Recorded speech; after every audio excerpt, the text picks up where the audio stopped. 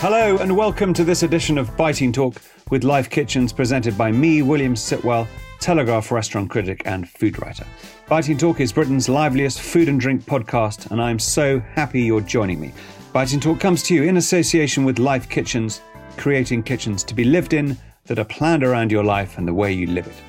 And by the way, there's still time. If you put down a deposit on a new kitchen before December the 18th, you'll find a very large Fortnum & Mason hamper blocking your front door before you can say, does a downdraft countertop extractor fan really work?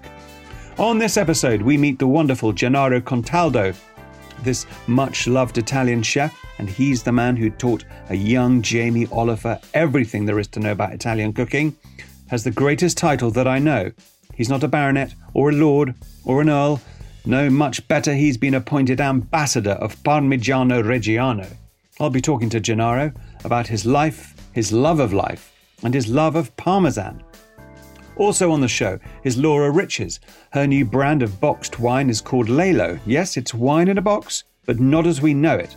I'll be exploring the new technologies that are helping to improve the reputation of this often maligned concept, and wrongly maligned in my view. And looking at Lelo, a very pretty box with some extremely good juice inside it.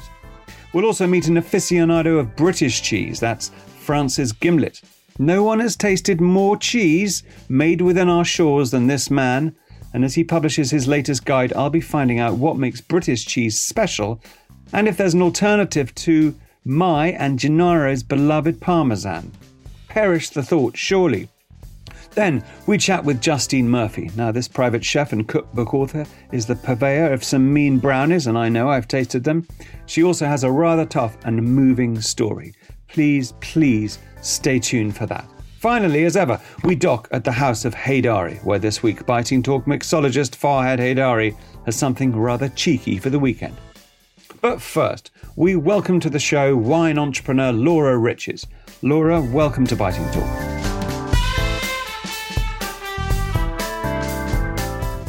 Hi, thanks for having me. Now, let's first of all talk about the whole area of boxed wine.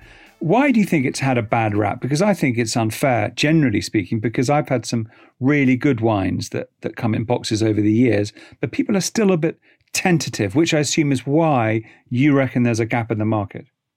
Yeah, absolutely. I mean, historically, I think there has been a quality issue with boxed wine. So the technology in the packaging just wasn't really good enough for great winemakers to think, yeah, I'm gonna put my wine in there. I'm gonna present my wine to the world in that format. But that's changed a lot. I mean, over the years, the tech's improved, the way that we transport wine has improved.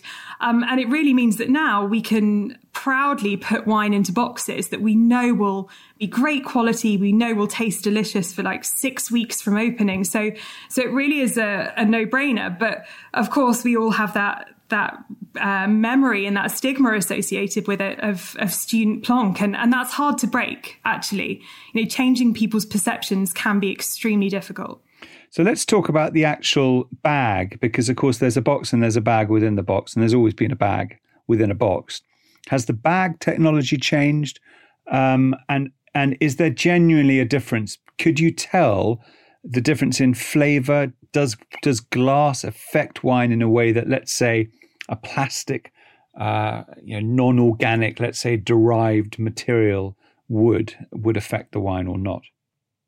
Yeah, I mean, I think first of all, there's some important exceptions to acknowledge, and that's sparkling wine, obviously, where the fermentation happens in bottle. So that's not appropriate in box. And then similarly, the sorts of wines that you would, lay down in your cellar that would age with time.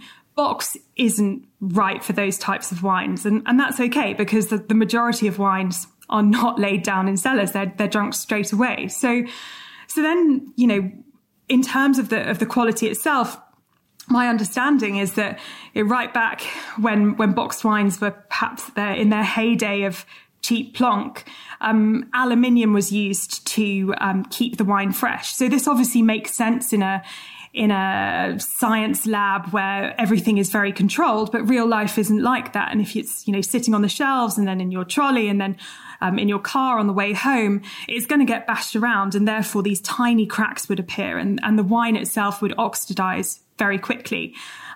These days they use instead this super smart is a complex polymer, which means that kind of knocking around and jostling doesn't cause cracks in the protective coating, if you like, that the bag provides, and therefore the wine itself is much safer, much more stable, and therefore the quality can be much more consistent and controlled. Okay, so it's worth putting better quality juice into the bag, because whatever happens to the bag won't affect or taint that wine. Absolutely. And I mean, I think this is manifest in the fact that winemakers are now willing to put their wine into box.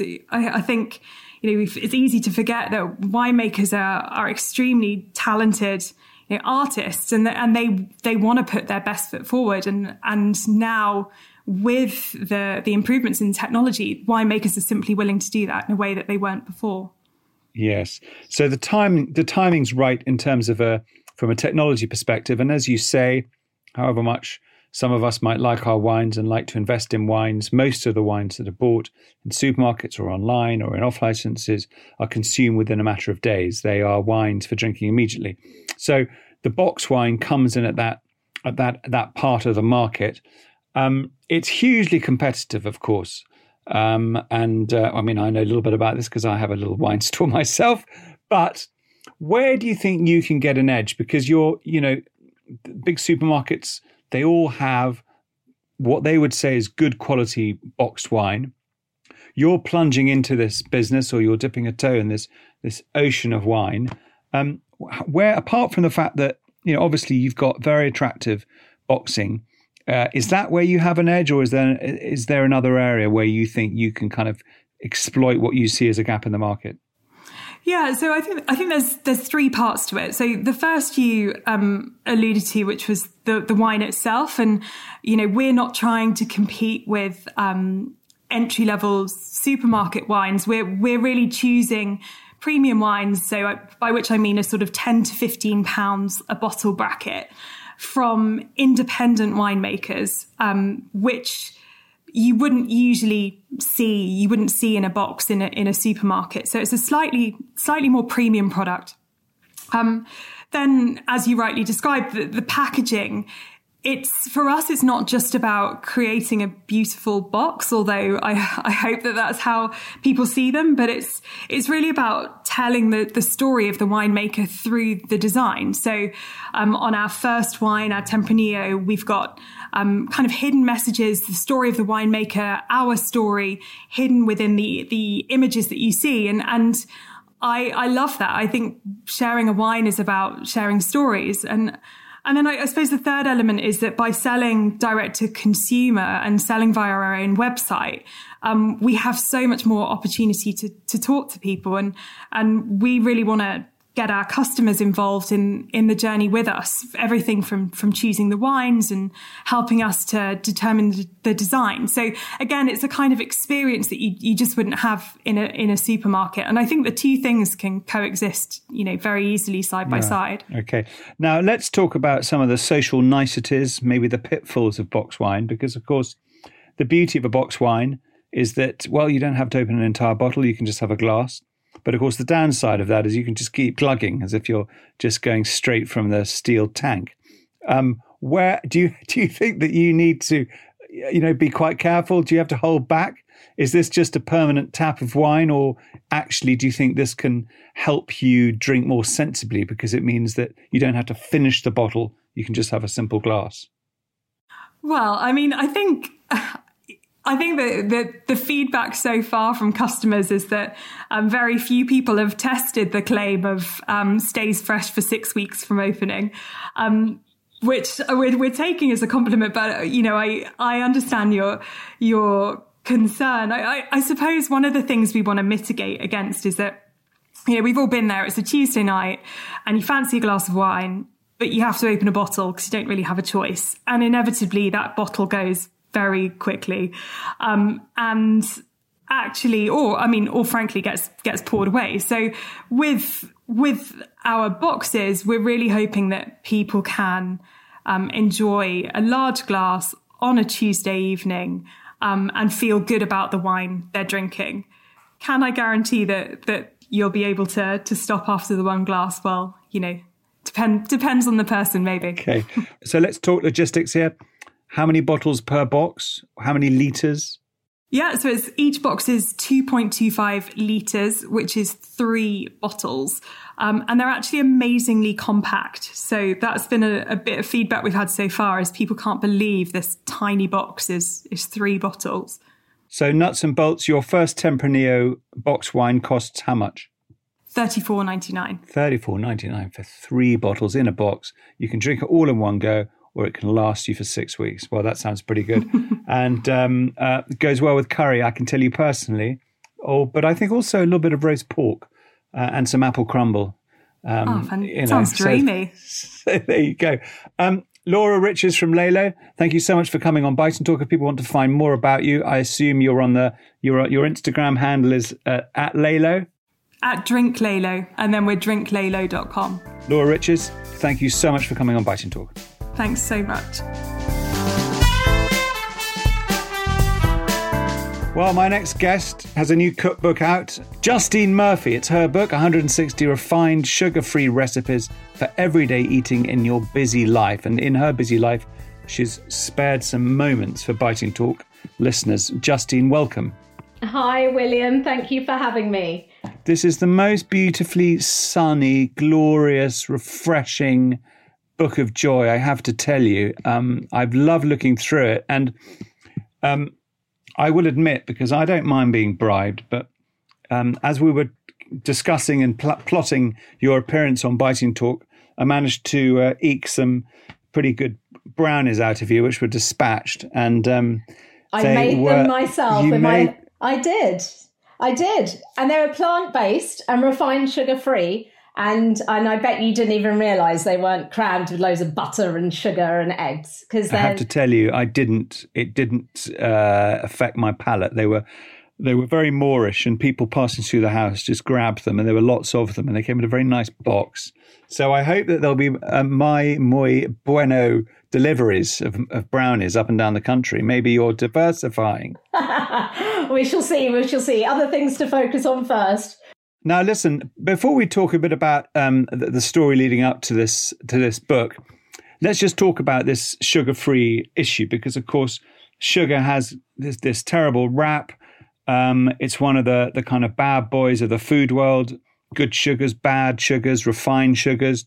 Just tell us a little bit about what is a good sugar, what is a bad sugar, what we should be aware of when we're looking at cooking ourselves, and how your book can help in that. Just guide us through this tricky area of the word refined and sugar-free. I just think, for me, it's the taking away. It's about natural sugars. Taking away the processed sugars, that's the stuff that's really bad for us. I mean, I'm a mummy. This is where it all changed from me, kind of with my own experience with food, what I was putting in my own children's bodies, and then my own bodies, and then with my deli feeding other people, I felt I had a moral responsibility for health and for people's health.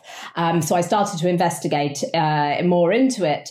And wow, it really opened my eyes to just how bad processed sugar is for you. So started to make the adjustments and the changes, because for me, it was important. I didn't want to lose the taste. If I have something sweet, I have a sweet tooth, but I don't want something, I want something that's going to satisfy those cravings.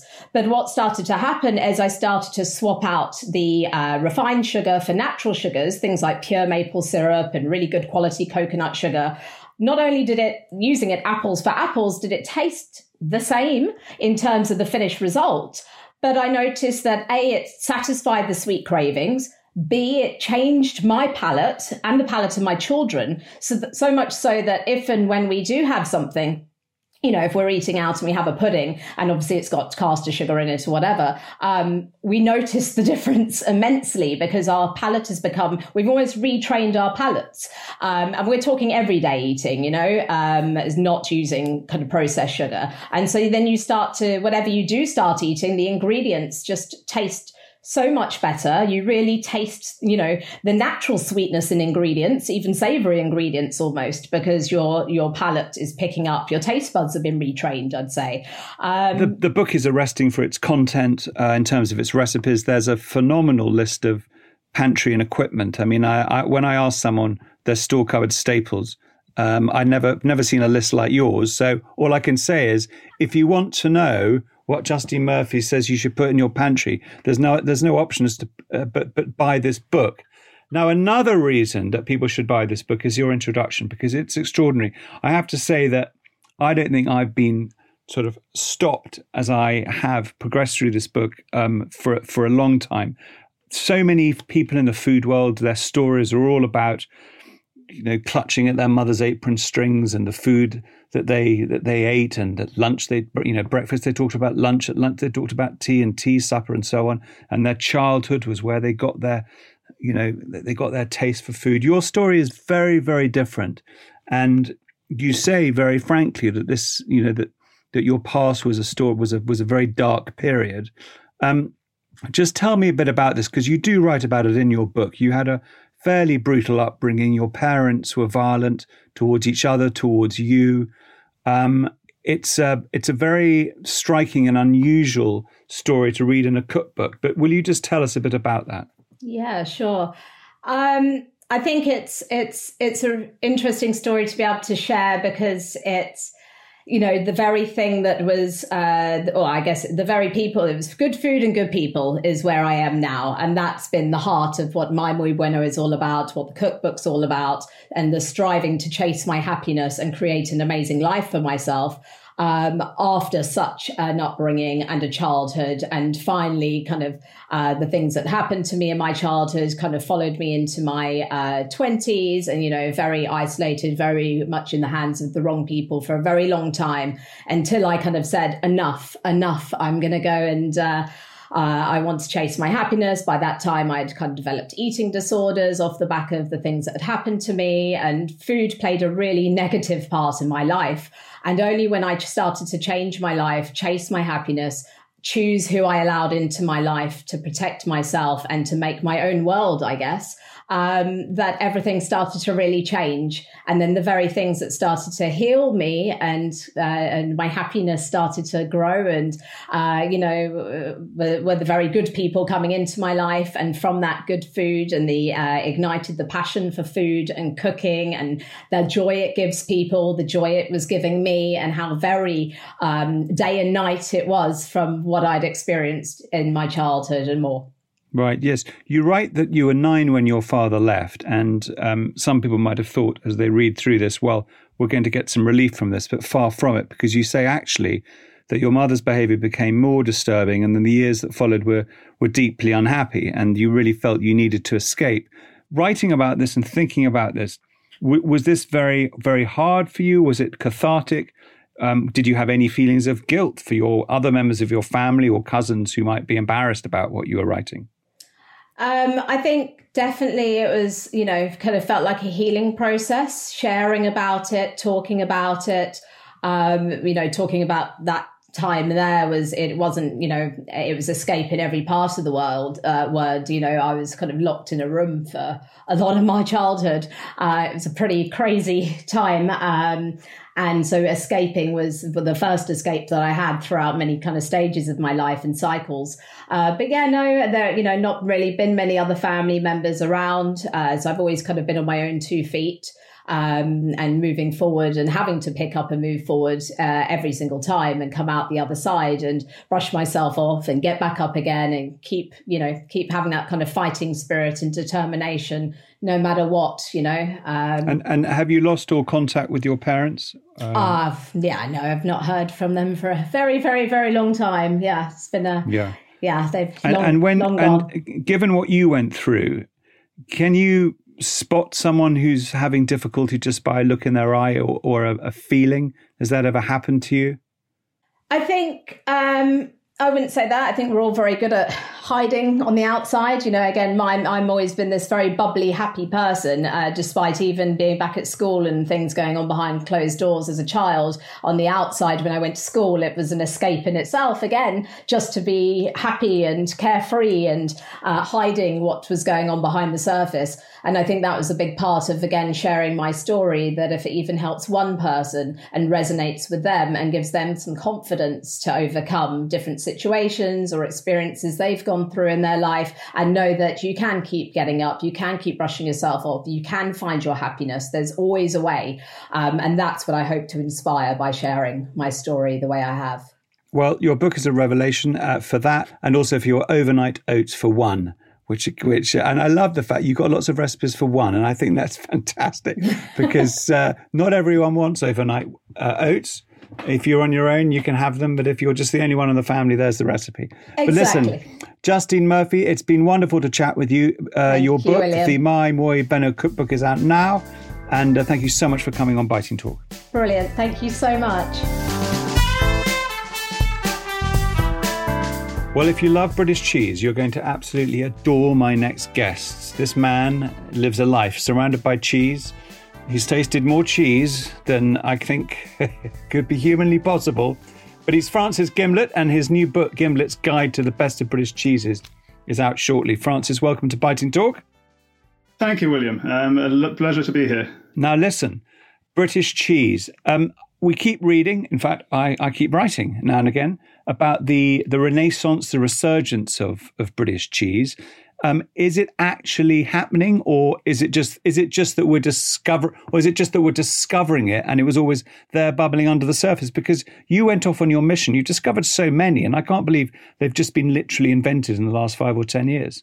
No, they have been there, but it's an interesting question that you pose, because we do hear all of the time that there is this resurgence, and it's kind of following on the back of all of artisan food, from gins to craft ale and all the rest of it.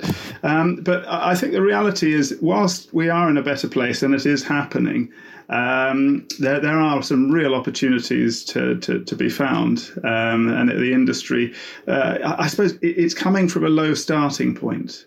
There are a lot of cheeses out there when you look at them as an individual, but in the UK we have about 300 cheesemakers, which sounds like a lot, but in France there are, the government statistics say anything from 2,500, and others say, well, maybe up to 5 if you're counting somebody simply milking a cow or two and selling a bit of cheese at a market. So we've got some way to go there. So in terms of some of our European neighbours, we're still lagging behind. What is it that, if you could define British cheese in one large block, differentiates our cheeses from let's say continental cheeses or cheeses anywhere else? Is there a defining characteristic of British cheese? There is. There are a number of defining characteristics, in the same way that you've got defining characteristics between regions in say, France or Italy.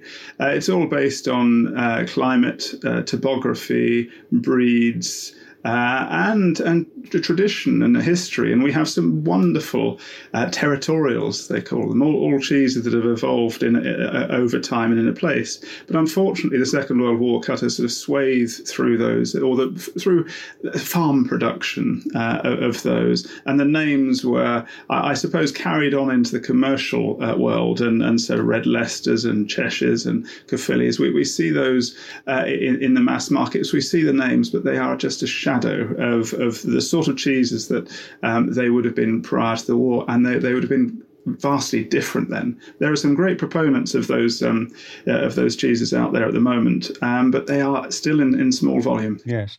Now, you set off to write this book. You went off in your Land Rover because it would save you the cost of accommodation, and you've had a fascinating and diverse past. You were a sommelier, a wine broker, a big events organizer. So off you went, traveling around the country in your Land Rover, kipping in there and trying all these different cheeses. Are there cheeses that you're surprised that aren't made in this country, that are made in Europe, for example, and you're thinking, why isn't anyone doing that?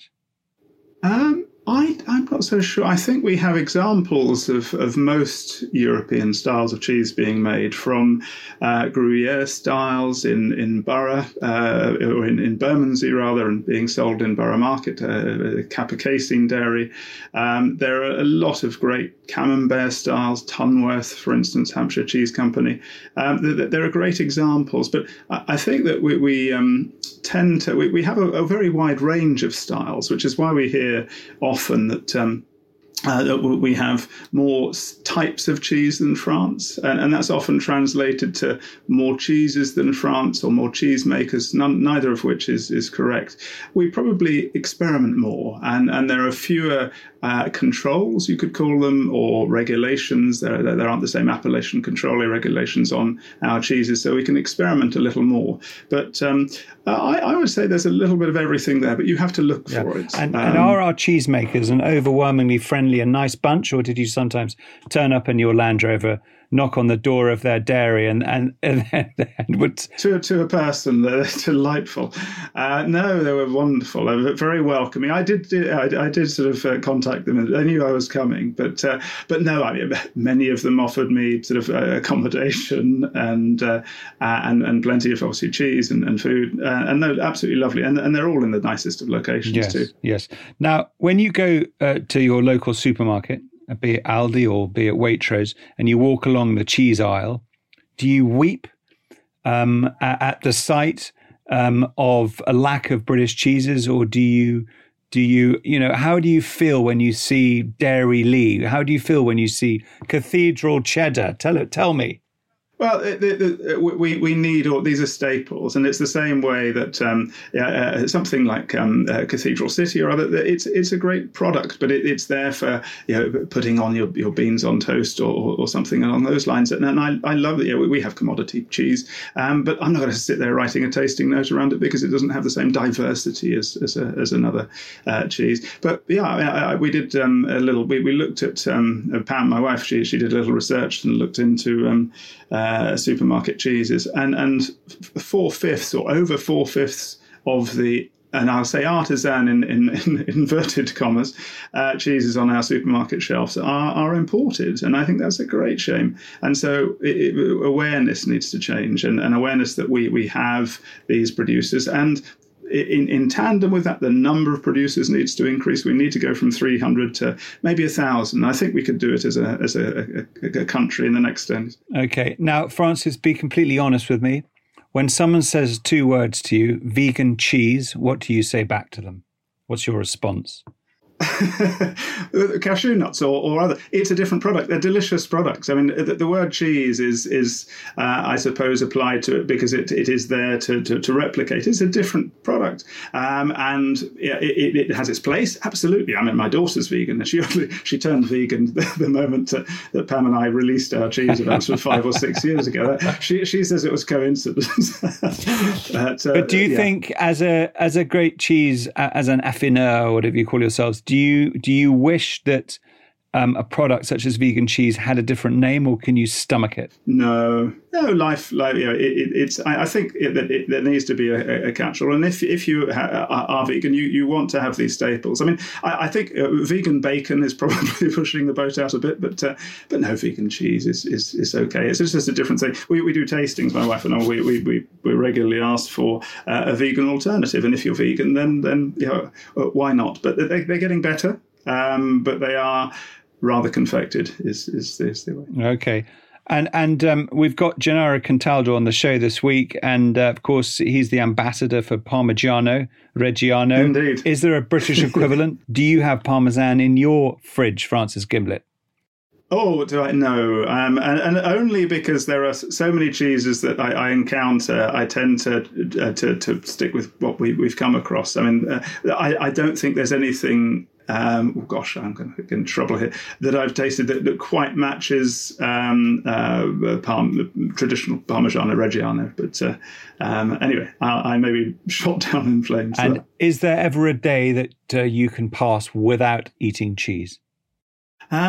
Only because it's surrounded. I long time, maybe 4 years ago. I don't know. I was probably a very hungover day or something when I didn't eat at all. 4 years ago, there was a day where Francis Gimlet didn't eat cheese. There we go. Well, listen, your book, Gimlet's Guide to the Best of British Cheeses, is out shortly, I believe. It's out now as an ebook. And we'll be bringing out a hard copy or a paperback rather in the new year. Lovely. Well, look, it's been wonderful to chat with you. Thanks for being on Biting Talk. And with you, William. A pleasure. Well, my next guest on Biting Talk came over to the United Kingdom in the 1970s. He was born in Italy, and he got a job at some point with the great Antonio Carluccio in Neal Street. That formed a fantastic friendship. They went on to make huge amounts of TV shows together. It was at Neal Street where he met the wonderful Jamie Oliver. And Gennaro Cataldo, who is my next guest, is the author of some 12 books. He has too many TV shows to count.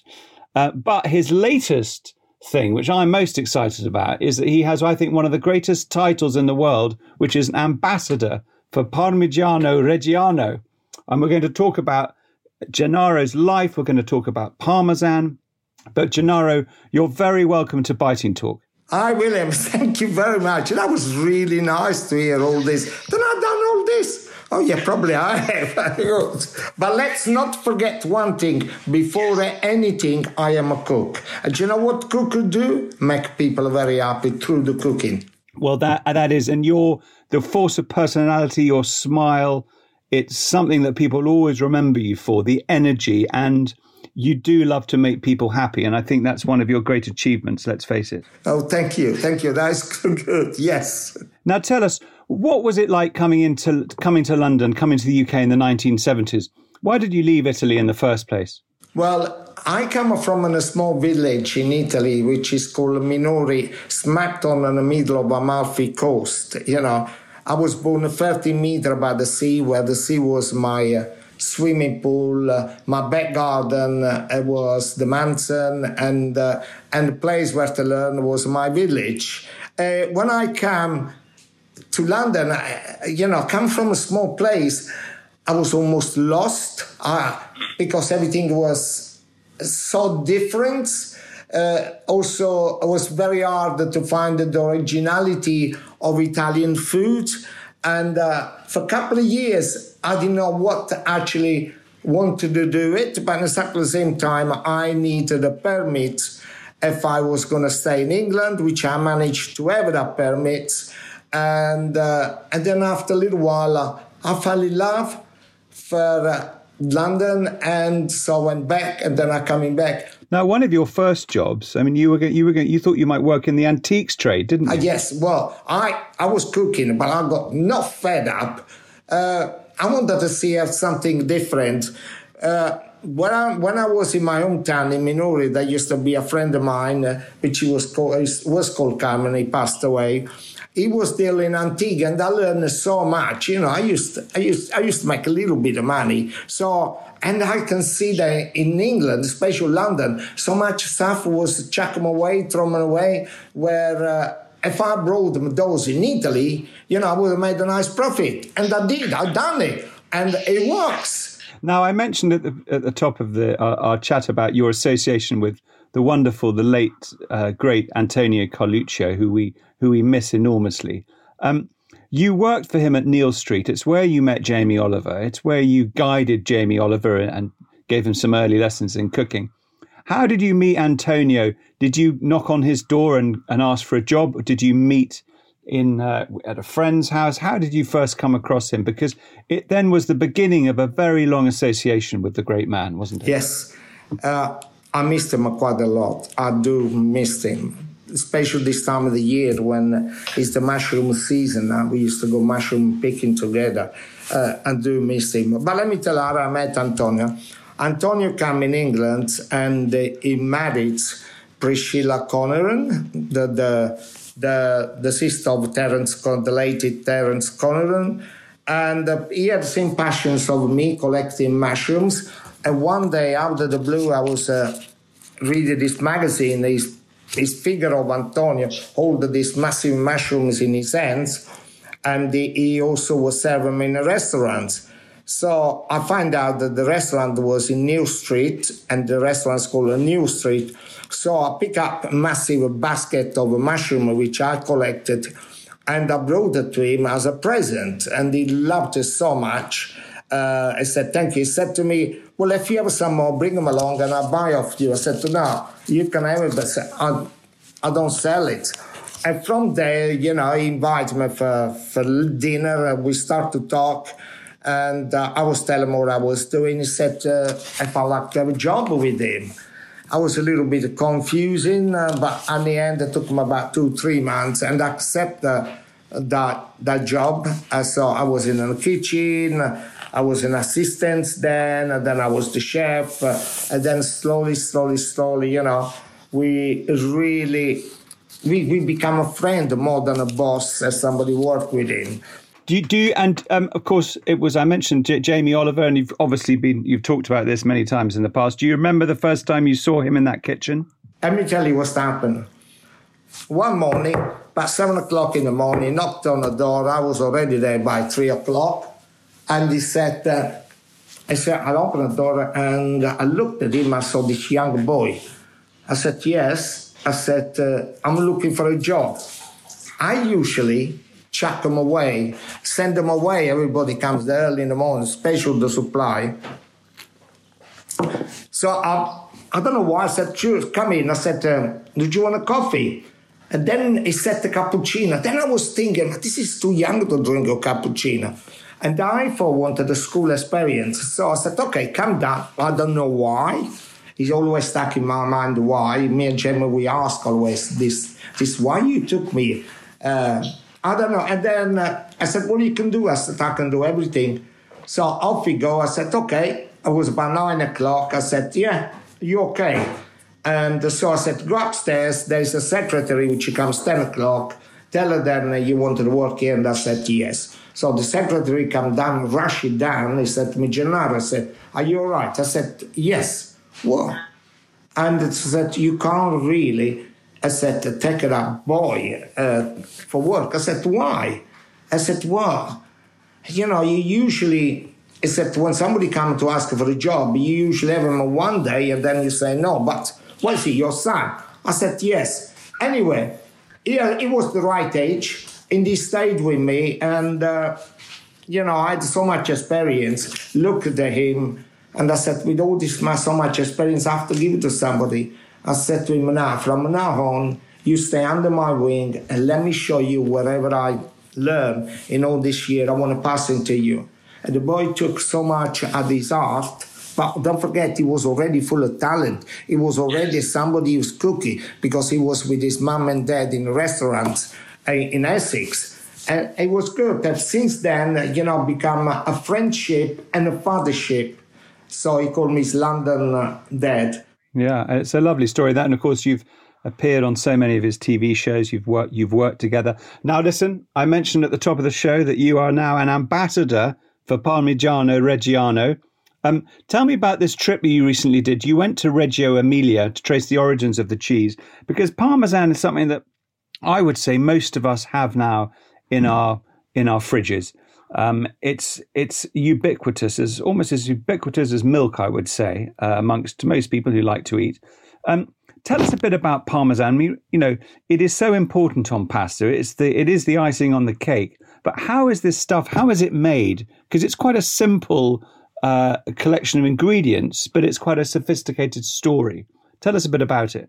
It's good to them. Yes, I had a fantastic trip when I went to Italy. Also, I learned so much, unbelievable. I thought I knew it, but when there, I learned more, which it was so simple. We go back to the Parmigiano Reggiano. It's almost 1,000 years old.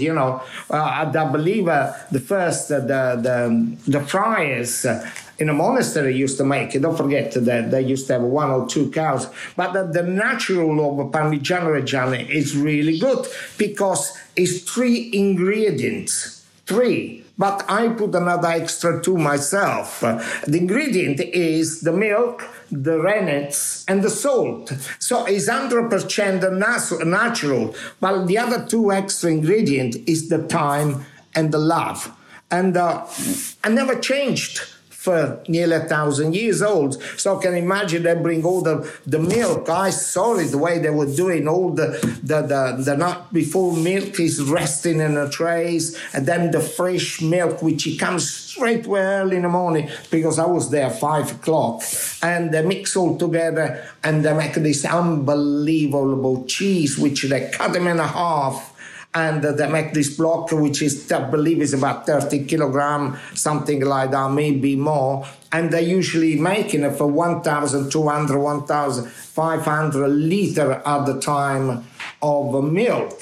And to create this one. And the cheese is going to be rested for quite a bit. After they make a couple of days, they have the cheese resting, then I put them in salt, and then they come out from the salt, and they have all this cheese standing for 12 months, 24 months, 3 years, and more and more and more. It was in such a spirit, but also they never chuck them away anything. The milk with the waves, which is left of the milk, the cheese, though they make an incredible, fantastic ricotta as well. And even when it's almost is clear, there is nothing there, but they still got so much of vitamins inside, they give it to the pigs.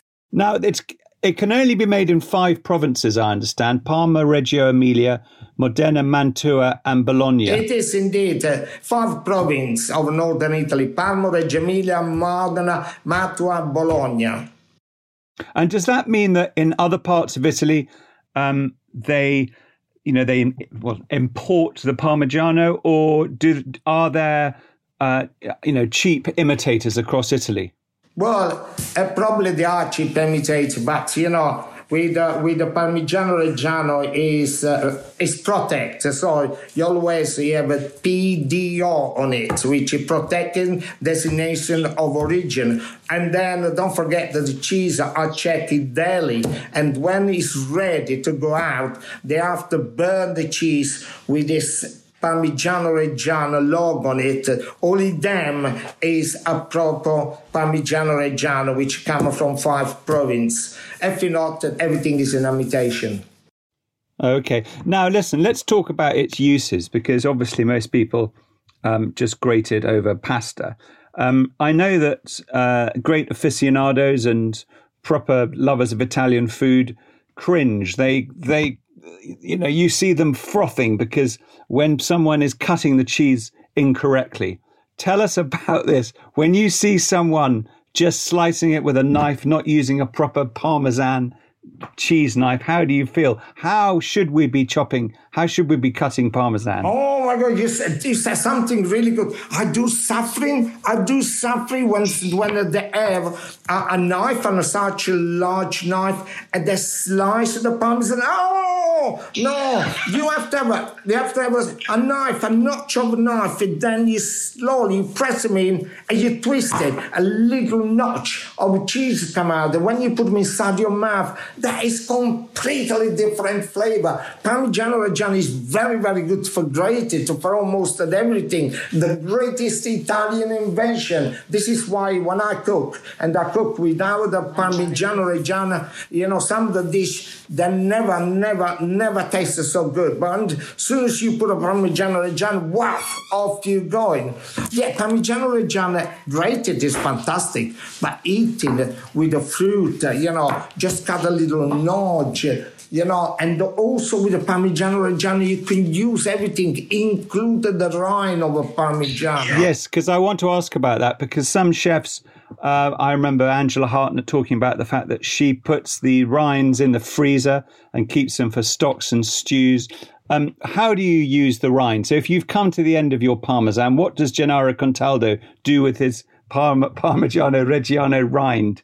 Endless. I use for everything. Actually, yesterday I made a fantastic pasta fagioli, which I put out on an Instagram. So I try to grate as much as I can with the cheese and with the Parmigiano. But then when you have the rind of a Parmigiano Reggiano, you can actually, you keep it, you put them in a fridge, and then you come out, and then if you actually put them in a tray and warming up inside the ovens, you can actually eat it the way it is. even if you do a barbecue, you put them on top for little bits, one side or the other side. Oh my God, it's so good. Or chop them in small pieces, make lovely pasta fagiolo or minestrone or any kind of sugo you want to do, and soup. And then last minute, all these small pieces of a Parmigiano goes inside, and the rind of a Parmigiano, they melt it, and when you grab one of them, it goes incredible, dimensions, and give it that flavor. You want that, oh my... Try to do it. It's only when you try you will understand. Actually, I've done in a video, I had to use the rime of a Parmigiano, which is unbelievable. In all day, you put them inside your pocket, you cut a small slice, a bit of paper in a pocket, the side of your pocket warming up the rind of a cheese, and then again, you pick one up and you chew him like a lollipop, only the sweet. I never thought I'd get so excited about the idea of rind.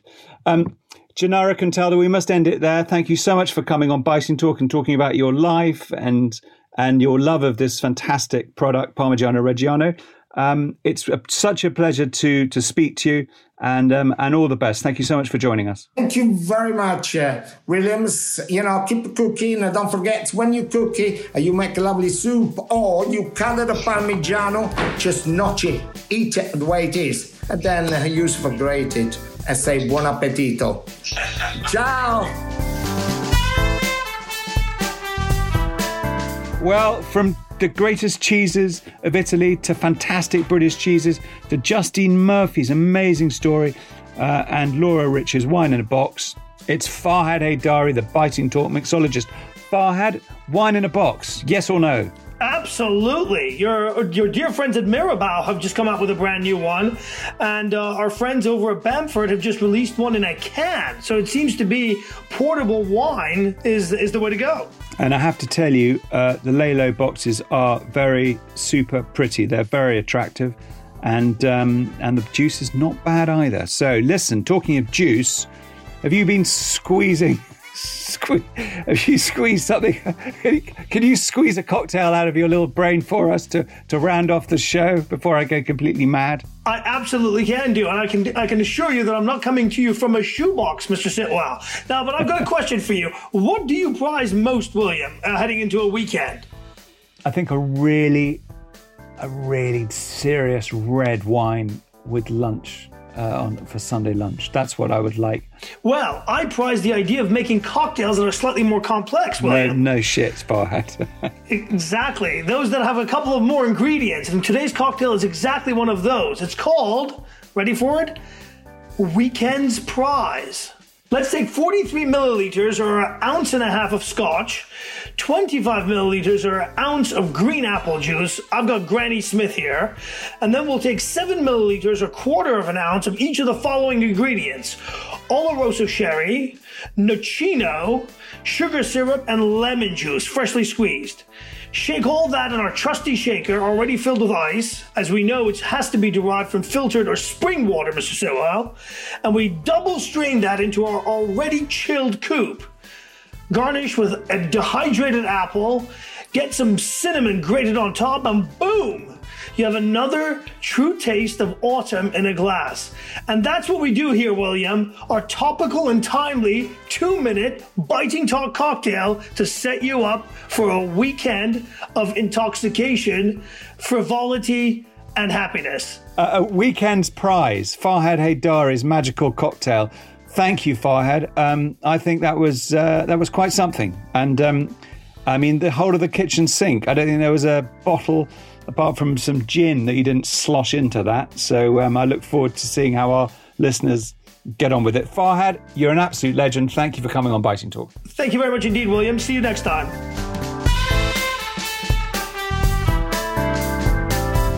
Thank you, Farhad. A naughty and complicated concoction, if ever there was one. Now, for the full recipe, seek out Mr. Farhad Haidari on Instagram. My thanks also this week to Laura Riches, to Francis Gimlet, to Justine Murphy, and Gennaro Contaldo. If Farhad's cocktail is more likely to destroy than make your weekend, how about a bottle of red South African Front Row? It's perfect cold day comfort, and it's just £10.50 at williamshousewines.com. Biting Talk comes to you with Life Kitchens, whose Waterloo showroom is a treasure trove of creativity under those railway arches in London. And right now, what could be better than dreaming of kitchens? A new kitchen. So follow them on Instagram for inspiration or enjoy a virtual tour at life-kitchens.co.uk. Well, that's just about it for this week's episode. Please do subscribe, rate us, and stave off acid reflux safe in the knowledge that Biting Talk is a Front Ear production. I'm William Sitwell. Goodbye.